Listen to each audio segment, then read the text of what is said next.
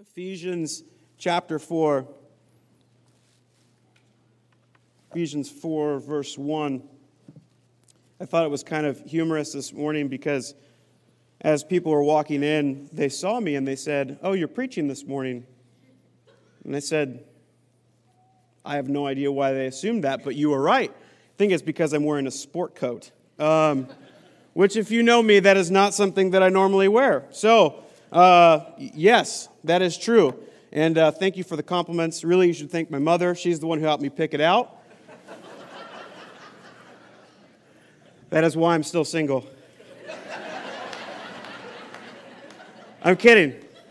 That's not why.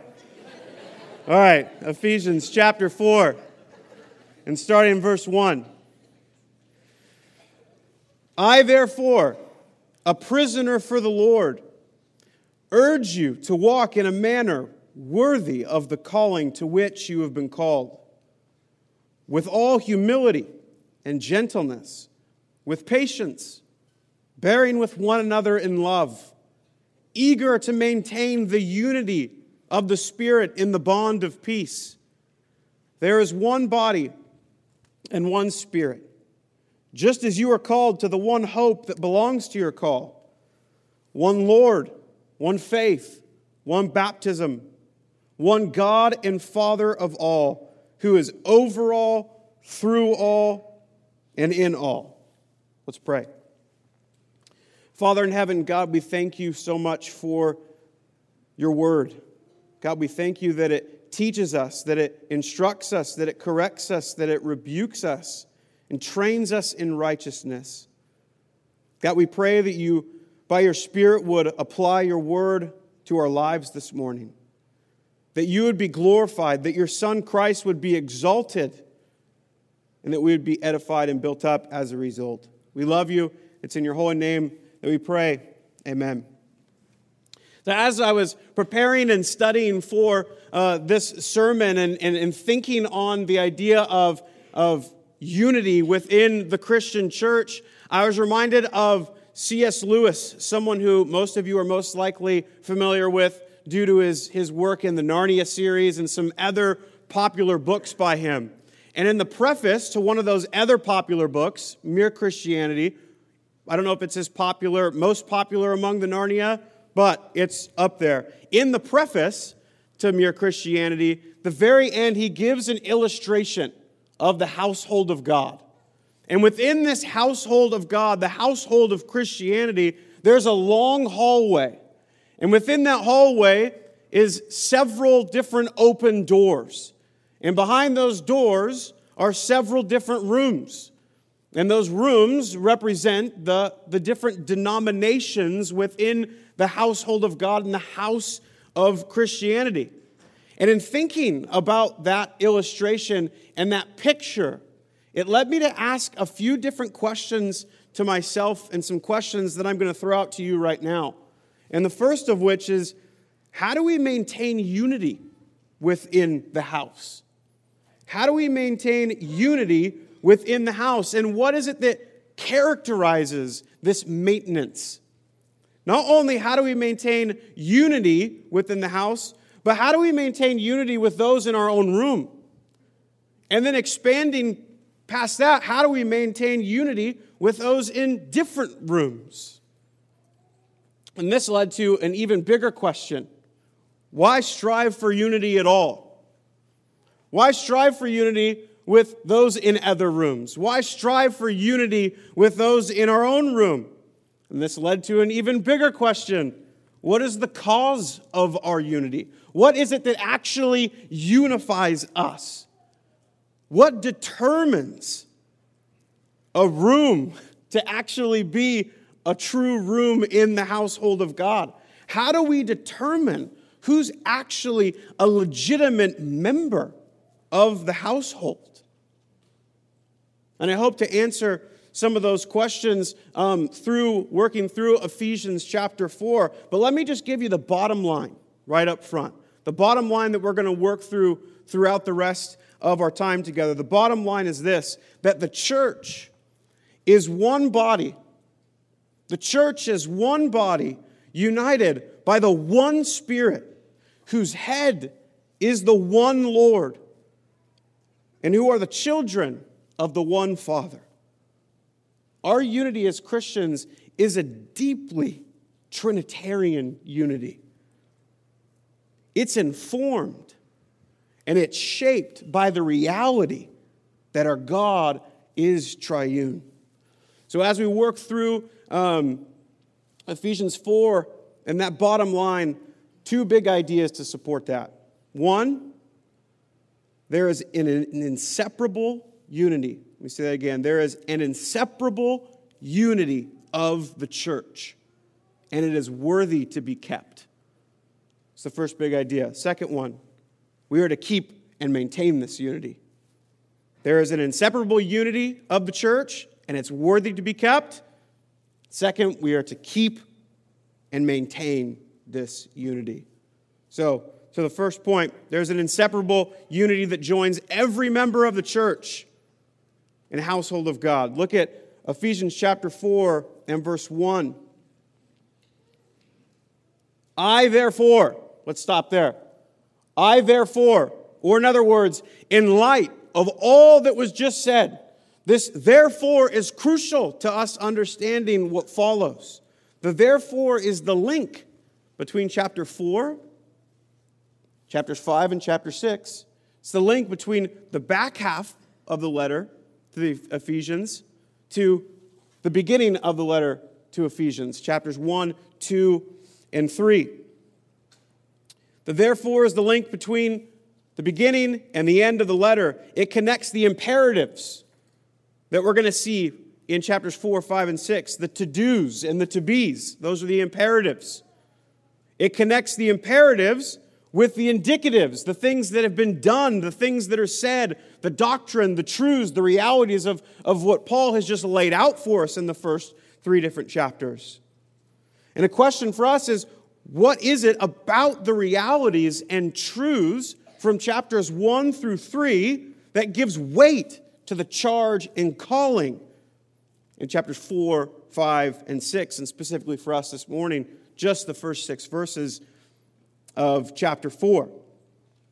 So to help us do it, let's look at what he says next in the very first verse. I, therefore, a prisoner for the Lord, urge you to walk in a manner worthy of the calling to which you have been called. Paul mentions a calling, or in Greek, this is the word klesis, which is also crucial to understanding what follows and gives further clarification to the truth upon which the imperative finds its root. So the root word for the noun klesis, or calling, in the Greek is the word kaleo, and it refers to a type of call or summons. A summons from something to something. A call or a summons to a new position or a new status. And it's also helpful to note that this same Greek root word for calling, kaleo, is also the root word for the Greek word ekklesia, which might sound mostly familiar to you guys, which means assembly or gathering or congregation, and is where we get the word for church. It's where we get the word for church. So what is this calling to which we've been called? And what is the source of the calling? What is this calling? What is this new position or this new status that we've been called to as believers? And who is the source of the calling to this new status or position? And in answering this question, it's going to help us answer the questions from the beginning. Why strive for unity? Why seek to maintain unity? It's going to answer the question of what is the cause of our unity. So looking just at verses 4 and 6, we're going to jump over verses 2 and 3 and look at verses 4 through 6 to help us answer that question.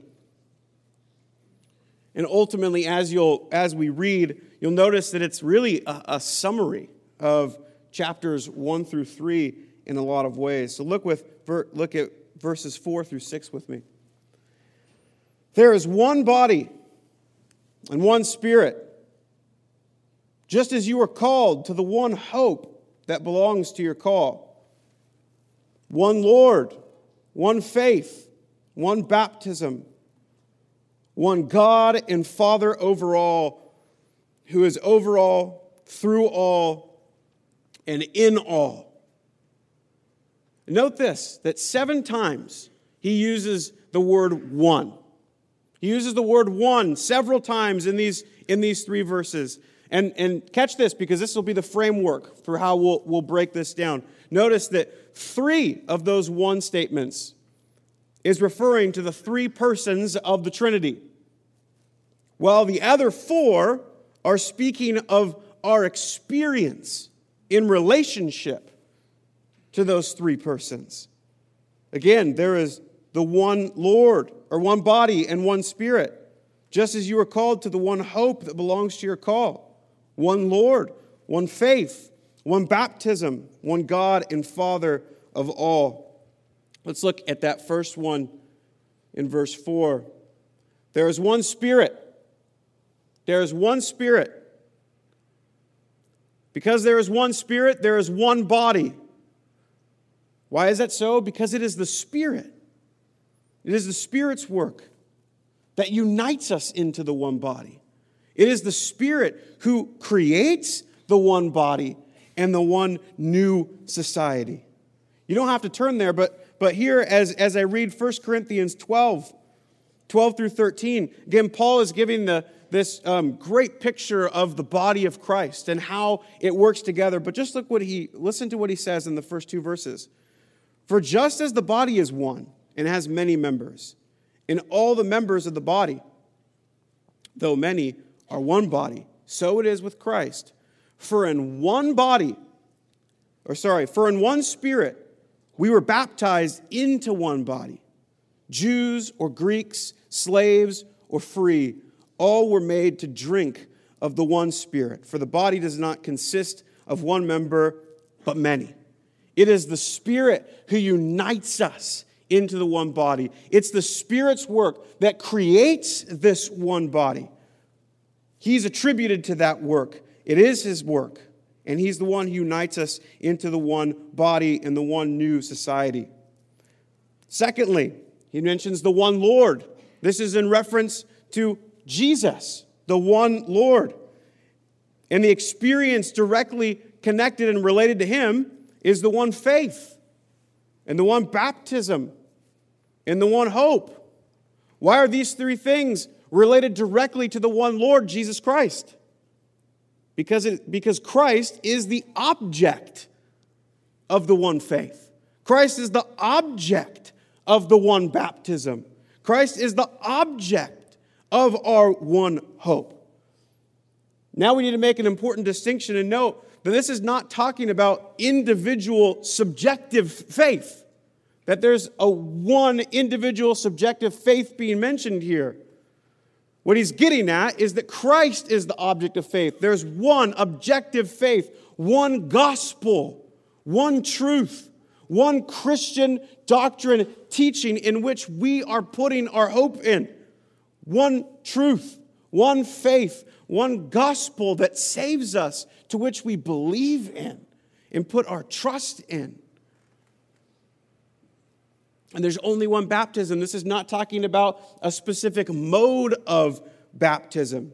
But again, it's talking about the object and source of it. Romans chapter 3, verses 3 through 4. Let me just read this to you. Listen. Do you not know that all of us who have been baptized into Christ Jesus were baptized into His death? We were buried, therefore, with Him by baptism into death, in order that, just as Christ was raised from the dead by the glory of the Father, we too might walk in the newness of life. For if we have been united with Him in a death like His, we shall certainly be united with Him in a resurrection like His. In Paul, even in Ephesians chapter 2, he's already spent time on this theme. In a verse that we read earlier, you were dead in your trespasses and sins, in which you once walked, following the course of this world, following the prince of the power of the air, the spirit that is now at work in the sons of disobedience, among whom we all once lived in the passions of our flesh, carrying out the desires of the body and the mind, and were by nature children of wrath, like the rest of mankind. But God, being rich in mercy, because of a great love with which he loved us, even when we were dead in our trespasses, he made us alive together with Christ. For by grace you have been saved. And he has seated us up with him and seated us with him in the heavenly places, so that in the coming ages he might show the immeasurable riches of his grace in kindness toward us in Christ Jesus. For by grace you have been saved through faith. And this is not your own doing, but it is the gift of God, not as a result of works, so that no man may boast. We have one faith and one baptism, for it is in Christ and his gospel that we have believed and are saved and are given new life, and it is into him that we have been baptized. And Christ is our one Lord. He is our one Lord. He is the head of the body. He is the head of the church.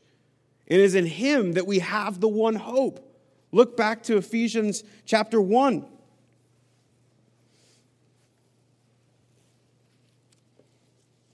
So much of this Chad has already taught through, so I'm not going to spend a whole lot of time other than just reading these so you can hear and catch where Paul's getting his logic from and his definition for these terms. But Ephesians chapter 1, Paul's praying for the saints. He prays, he says, I do not cease to give thanks to God for you, remembering you in my prayers, that the God of our Lord Jesus Christ, the Father of glory, may give you the spirit of wisdom and of revelation and the knowledge of him, having the eyes of your heart enlightened, that you may know what is the hope to which you have been called, what are the riches of his glorious inheritance in the saints, and what is the immeasurable greatness of his power toward us who believe, according to the workings of his great might, that he worked out in Christ when he raised him from the dead and seated him at the right hand in the heavenly places, far above, listen to this, far above all rule and authority and power and dominion, and above every name that is named, not only in this age, but also in the one to come. And he put all things under his feet, and he gave him as head over all things to the church, which is his body, the fullness of him who fills all in all. Christ is our one Lord. He is the head of the body.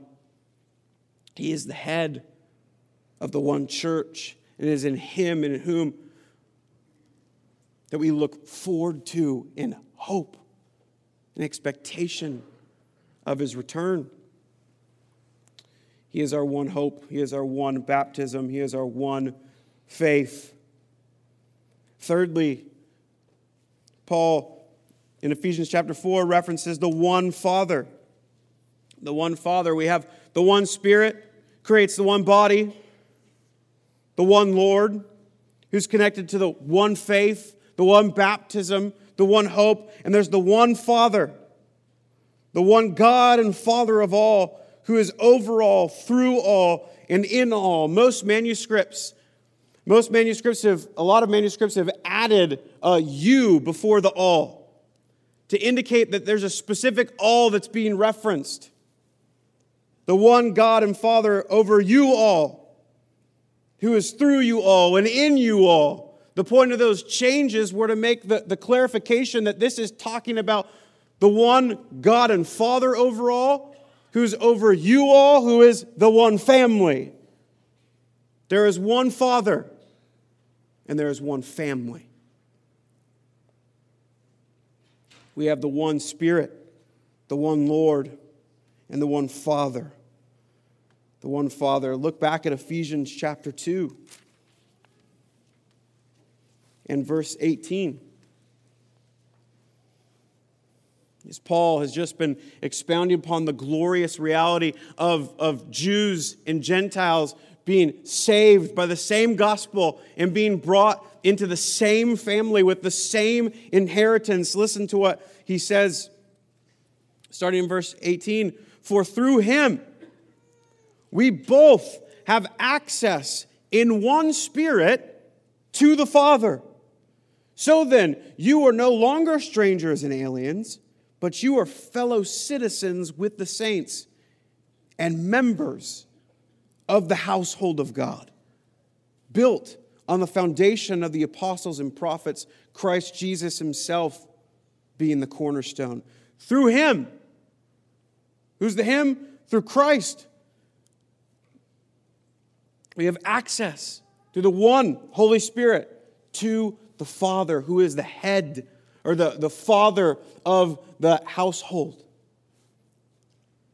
We have one Father. We have one Lord. There is the one Spirit. So, next question.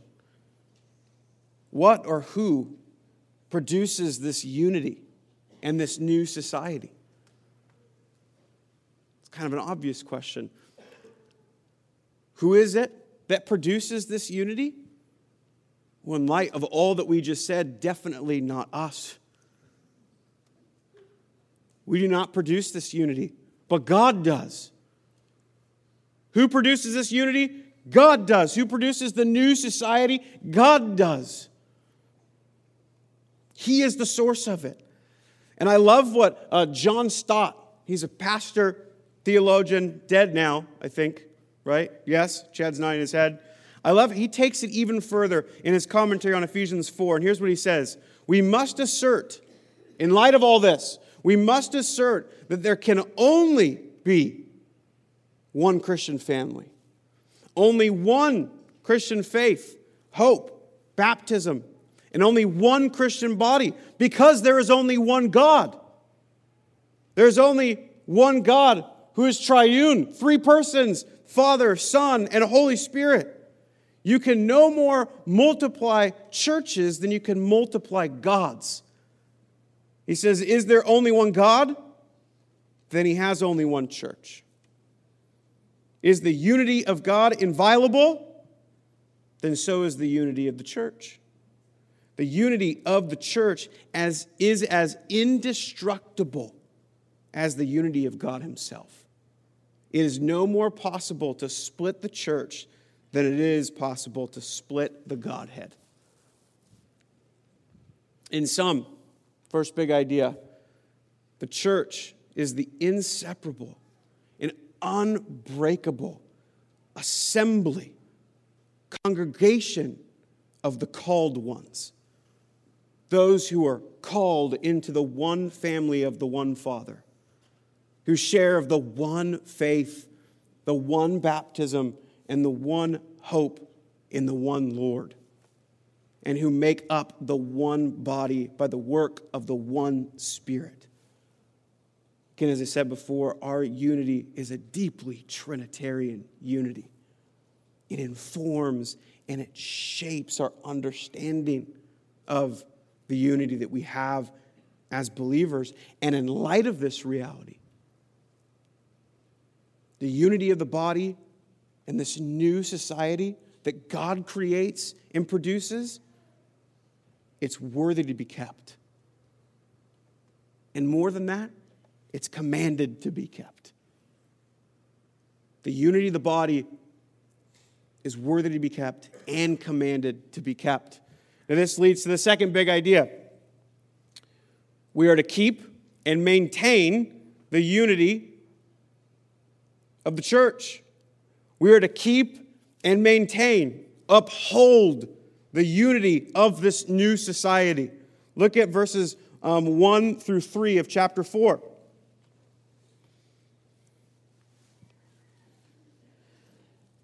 I, therefore, a prisoner for the Lord, urge you to walk in a manner worthy of the calling to which you have been called, with all humility and gentleness and patience, bearing with one another in love, eager to maintain the unity of the Spirit in the bond of peace. We are to keep and maintain this unity with humility, with gentleness or meekness, and with long-suffering. Now, that raises a question, right? Because if this new society, if this one body that is produced by God Himself and is an inseparable and unbreakable unity, as God Himself is inseparable and unbreakable, then how is it that we can be called to maintain it?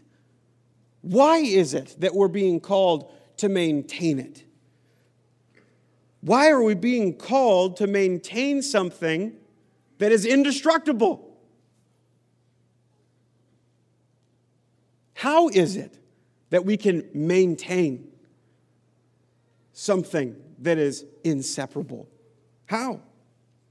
There's a distinction that needs to be made between one, the unseen, the invisible reality of the church that's created and established by God Himself that we just talked about, and with the appearance of disunity in the church that seems to be, and is in many ways, outwardly and visibly contradicting that unseen and invisible reality. That makes sense? Let me say it again. There's a distinction that needs to be made between the invisible reality of the church that God Himself has created, that's inseparable. There needs to be a distinction between that reality and the reality of the appearance of disunity in the church that outwardly and visibly contradicts that unseen and invisible reality. Let me explain with an illustration that might help. Imagine a family, a husband and a wife, Dave and Kim. Let's just use those names. And Dave and Kim have 3 kids, Stephanie, Benjamin, and Michael. If you're noticing, because you know my family, that is the name of my family. I picked our names because if I picked any other name, it might land on one of your families, and then you'd be offended potentially. So I will just offend my family. So, I'm just kidding. They're okay. So, we have a family. We'll just call it the Warren family because I just pointed this out. It's fine. They're a family. They're a loving family. And over time, strife hits this family. The strife and the quarreling begins in David and Kim's life and marriage, and this leads to hostility and brokenness between their relationship, and over time between the 3 kids. And eventually this quarreling continues and continues and continues, and this fighting never ever stops, and Dave and Kim separate. And the kids resent the parents. This is a horrible story, I know, but let's keep going. They separate, and the kids begin to resent their parents, disassociate from their parents. And over time, they disassociate with one another. They even change their own names because they want nothing to do with the family that they were a part of. There's so much visible and outward disunity within this family that we would obviously question whether this is a true family. But regardless of the fact that there's all of this disunity, regardless of the fact that there's all the quarreling and fighting that has separated them, led them to live completely opposite lives away from each other, it doesn't change the fact that they are still a family. They are still a family despite all of that. Now, would any of us, whether family or friend who sees that family or another family in a similar situation, will we look at that and say, but there's still one family, and carry on? Would we desire to leave that family in that state? No, of course not. We would seek to speak into their lives in hopes of bringing about restoration and reconciliation to the family, hoping to restore unity again between the family, hoping to work out the issues within that family, hoping to speak into the error, hoping to speak into the sin in order that there would be reconciliation and that there would be a visible, an outward manifestation of that reality that they are still a family. And this is the point that I'm getting at with the church. The church appears to be so disunified, seems to be so separated. And in a sense it is. Because visibly, that's what we see. It appears to be that way. But that doesn't change the fact that there is the one Spirit, the one Lord, the one Father, and the one body, and the one church, and the one God and Father over that family. It hasn't changed that reality. But Paul's aware of this. Paul's aware of this paradox, if you will, that there is this inseparable unity in the church. He's aware of that truth. He just spent 3 chapters going over this truth. And these last couple of verses that we've spent, he realizes that, acknowledges that, but he also acknowledges the fact that, but this church is so disunified outwardly and visibly in so many ways.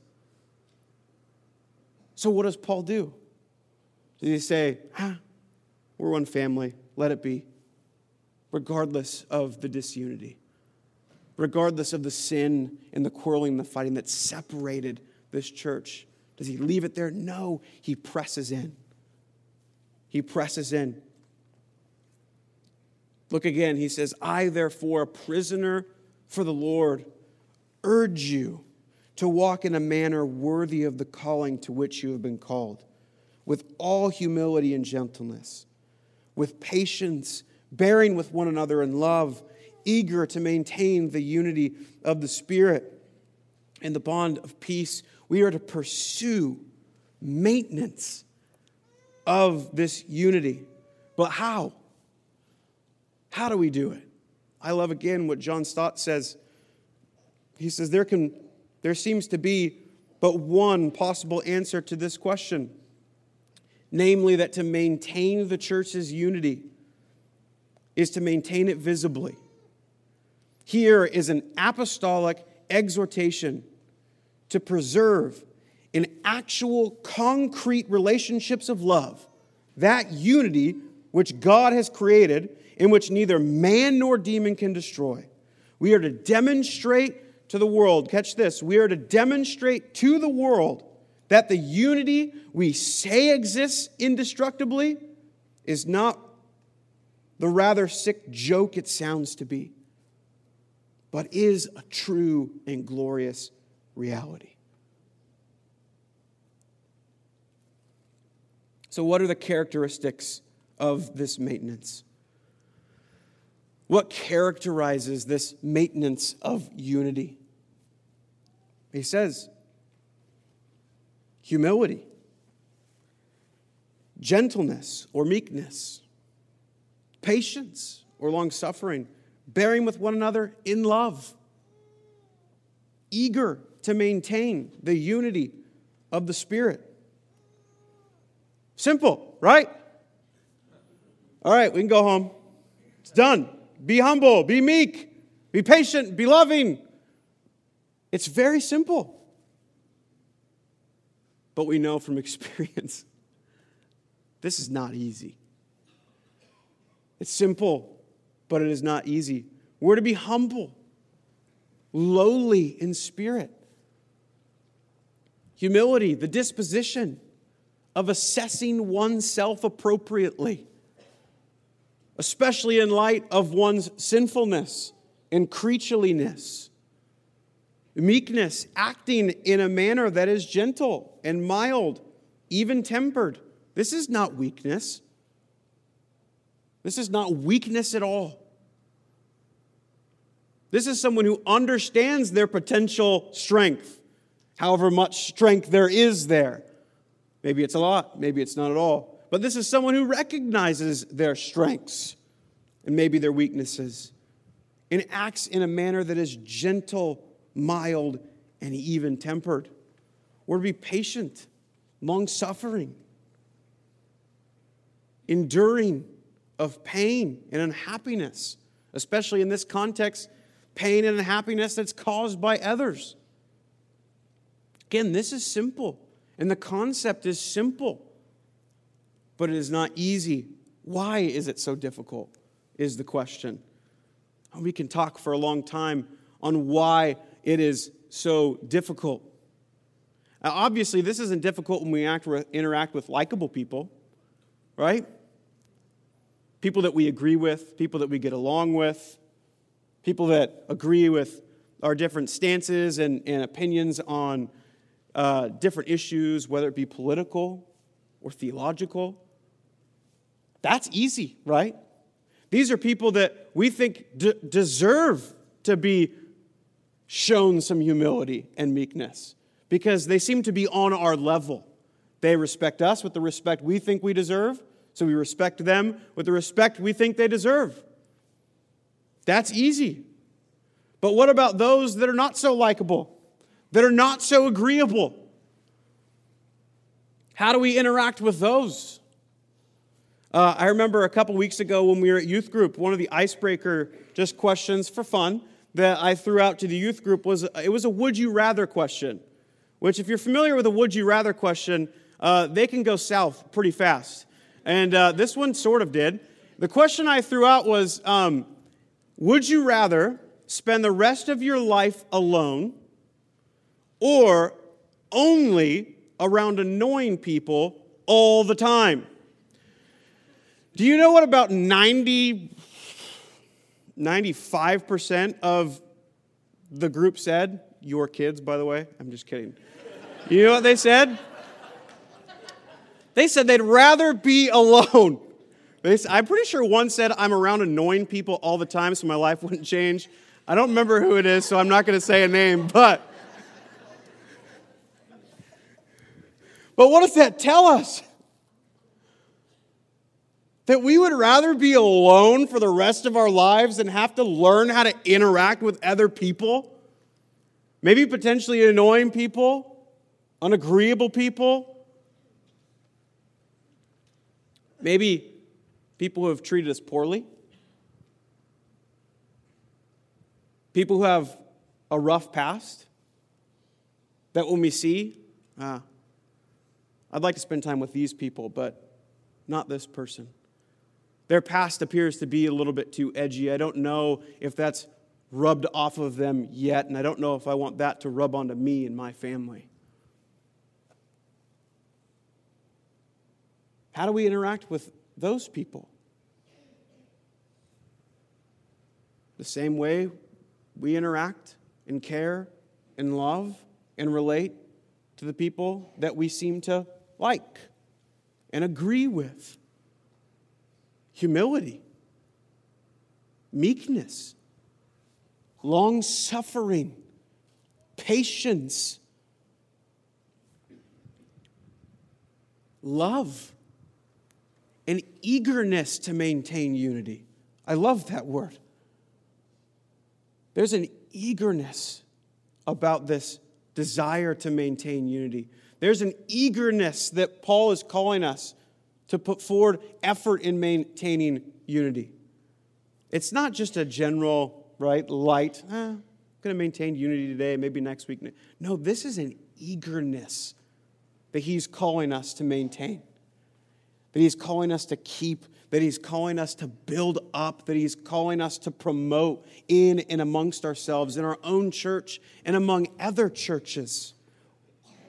We're to be eager to maintain unity, the unity of the Spirit in that bond of peace. So what makes this so difficult? In short, sin.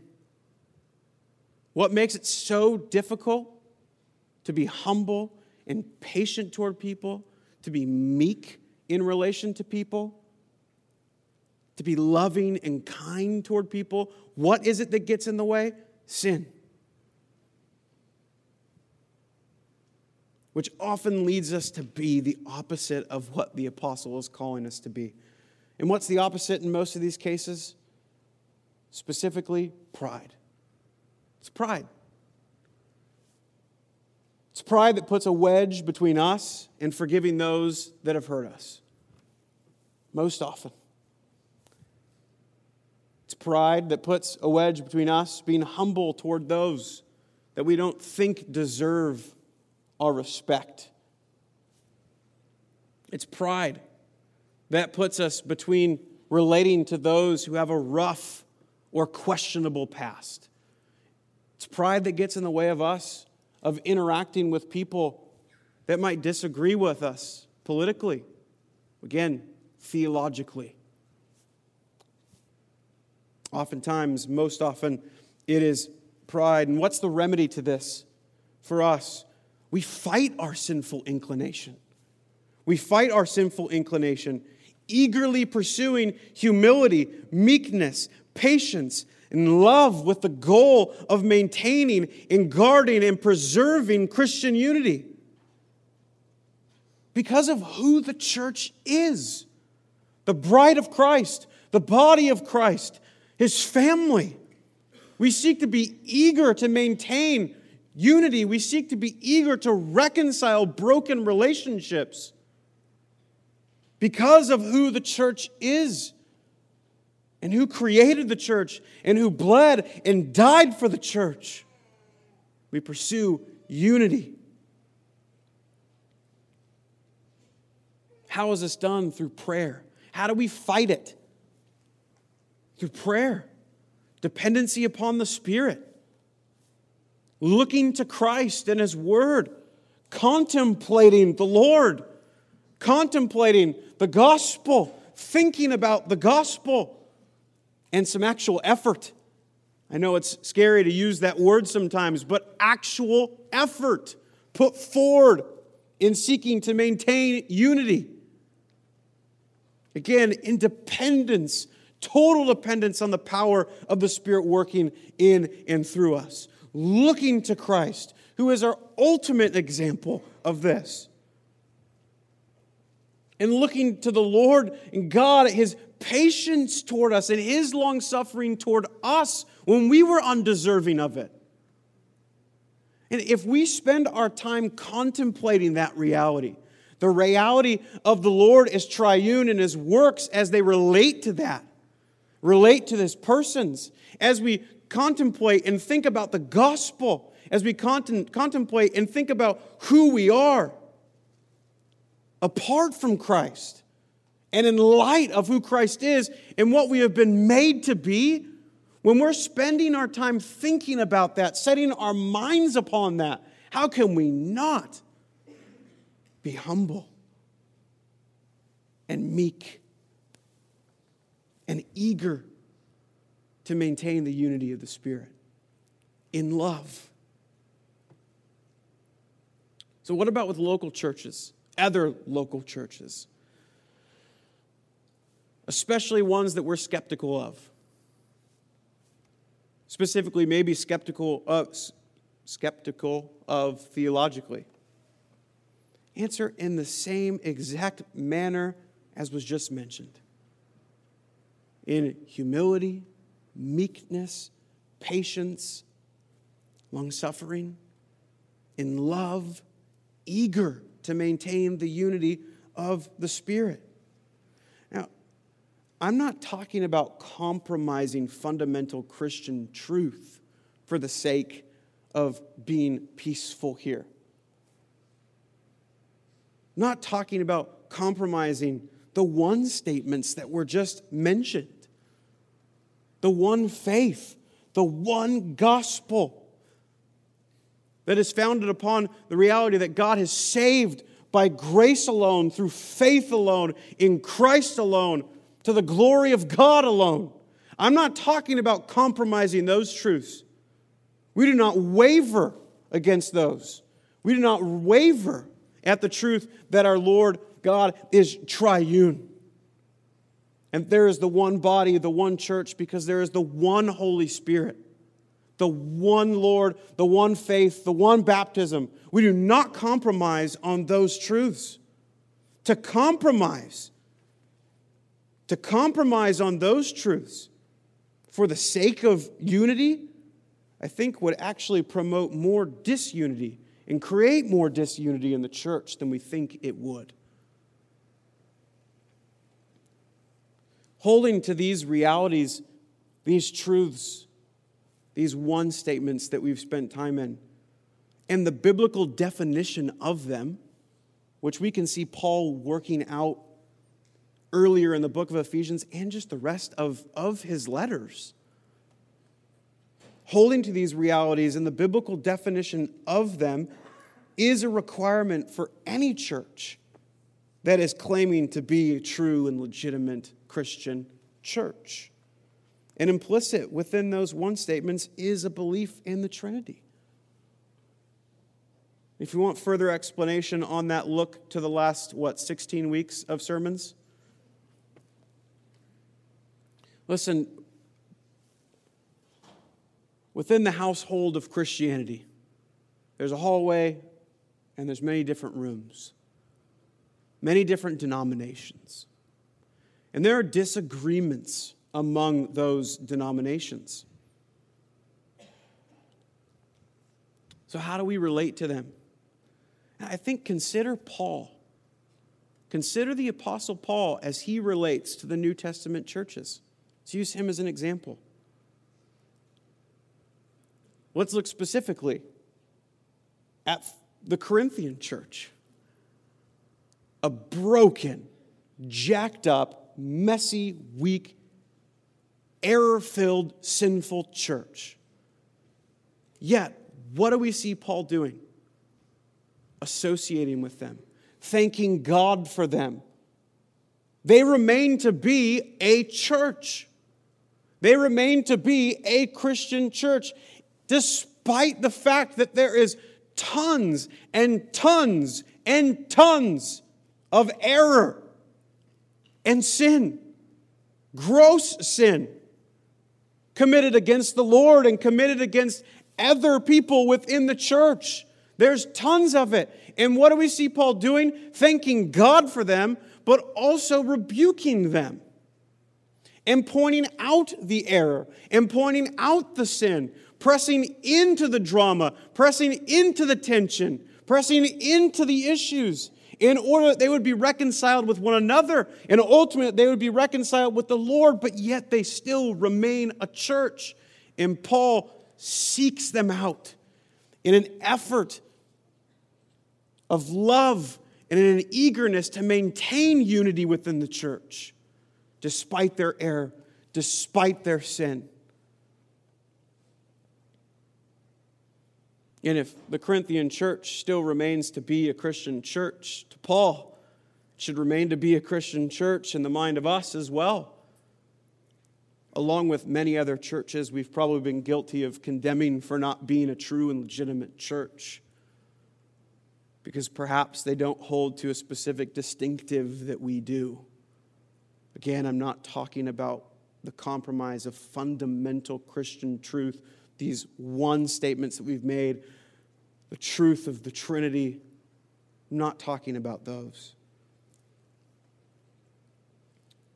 As we wrap this last big idea up, consider this quote from John Calvin that I think is great as it relates to Christians who are eager to live pious or holy lives, who are seeking to honor their Lord, honor the Lord with understanding Him, growing in their knowledge of Him and His doctrine. Listen to what he says. He says, "We ever find that even those who have not been deficient in their zeal for piety, nor in reverence and sobriety in handling the mysteries of God, have by no means agreed among themselves on every point.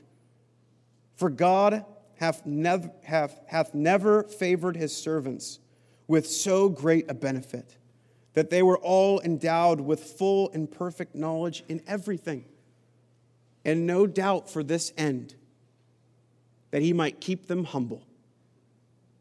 And secondly, to render them disposed to cultivate brotherly discourse." I love that. To this end, that He might keep them humble and render them disposed to cultivate brotherly discourse, which I would say also promotes better unity than no discourse at all. It is better and more promoting of unity to disagree and enter into brotherly discussion than to disagree and enter into no discussion at all. Are we a people that are eager to maintain unity? Are we a people that understand the reality that God has one church, one body that's inseparable? May we be humble, meek, and patient with others. The unity by which God Himself has created and established is worthy to be kept. Therefore, let us eagerly endeavor to keep, promote, and maintain it with humility, meekness, patience, and love. As we wrap up, just two quick applications. One for believers. Obviously, be eager to maintain unity between the church, within the church, and between churches. And also, seek membership. Seek membership with a local, visible body, church. This is the primary place within the context of a visible, gathered body. This is the primary context where this unity of the body and the building up of the body is to be maintained and experienced. It is this way by experience and also because the Lord declares it to be so. This is the place in the gathering of the saints where we experience, as Chad talked about the last 2 weeks, the means of grace being distributed, the word and the sacraments, the prayer, the singing together, all of that we see and experience most clearly demonstrated here in the gathering of the saints. And not to mention also, without spending much time in it, but as Paul continues in chapter 4, and he gives mention to these ministry gifts, these gifts of and these gifts of the apostles and the prophets, the evangelists, the shepherds and teachers, whose role it is, an authoritative role to equip the saints for the work of the ministry, for the building up of the body, to bring about maturity, to keep the church from wavering to every wind of doctrine, so that the church would be built on truth and love, and it would build itself up in love. Do not neglect this great reality of the visible body of Christ. And one last application for unbelievers. Trust in Christ. It brings me no joy to say this, but outside of Christ, you are not a part of this one body. This one body that we've talked about, that is one body by the one Spirit, who has the one head, the one church, the one family. You are outside of this body. This body has the one faith and the one hope to which it's called to, the one inheritance that it shares. You do not partake in the salvation and the inheritance of this body.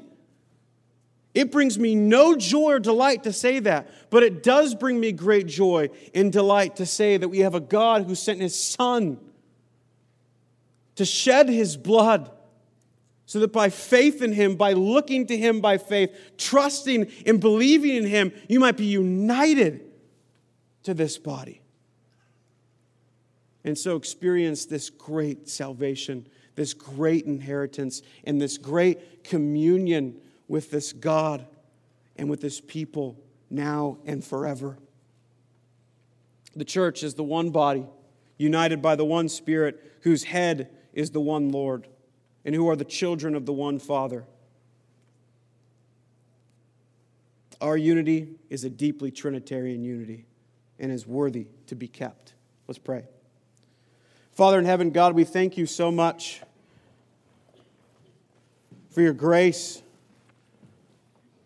for the salvation that is ours in Christ, for the hope that we have in Him, God, we thank you that we have unity with one another. We thank you that you are our one Father. God, and we pray that you are glorified with our lives as we seek to love you and to love others. In your Son's name we pray. Amen.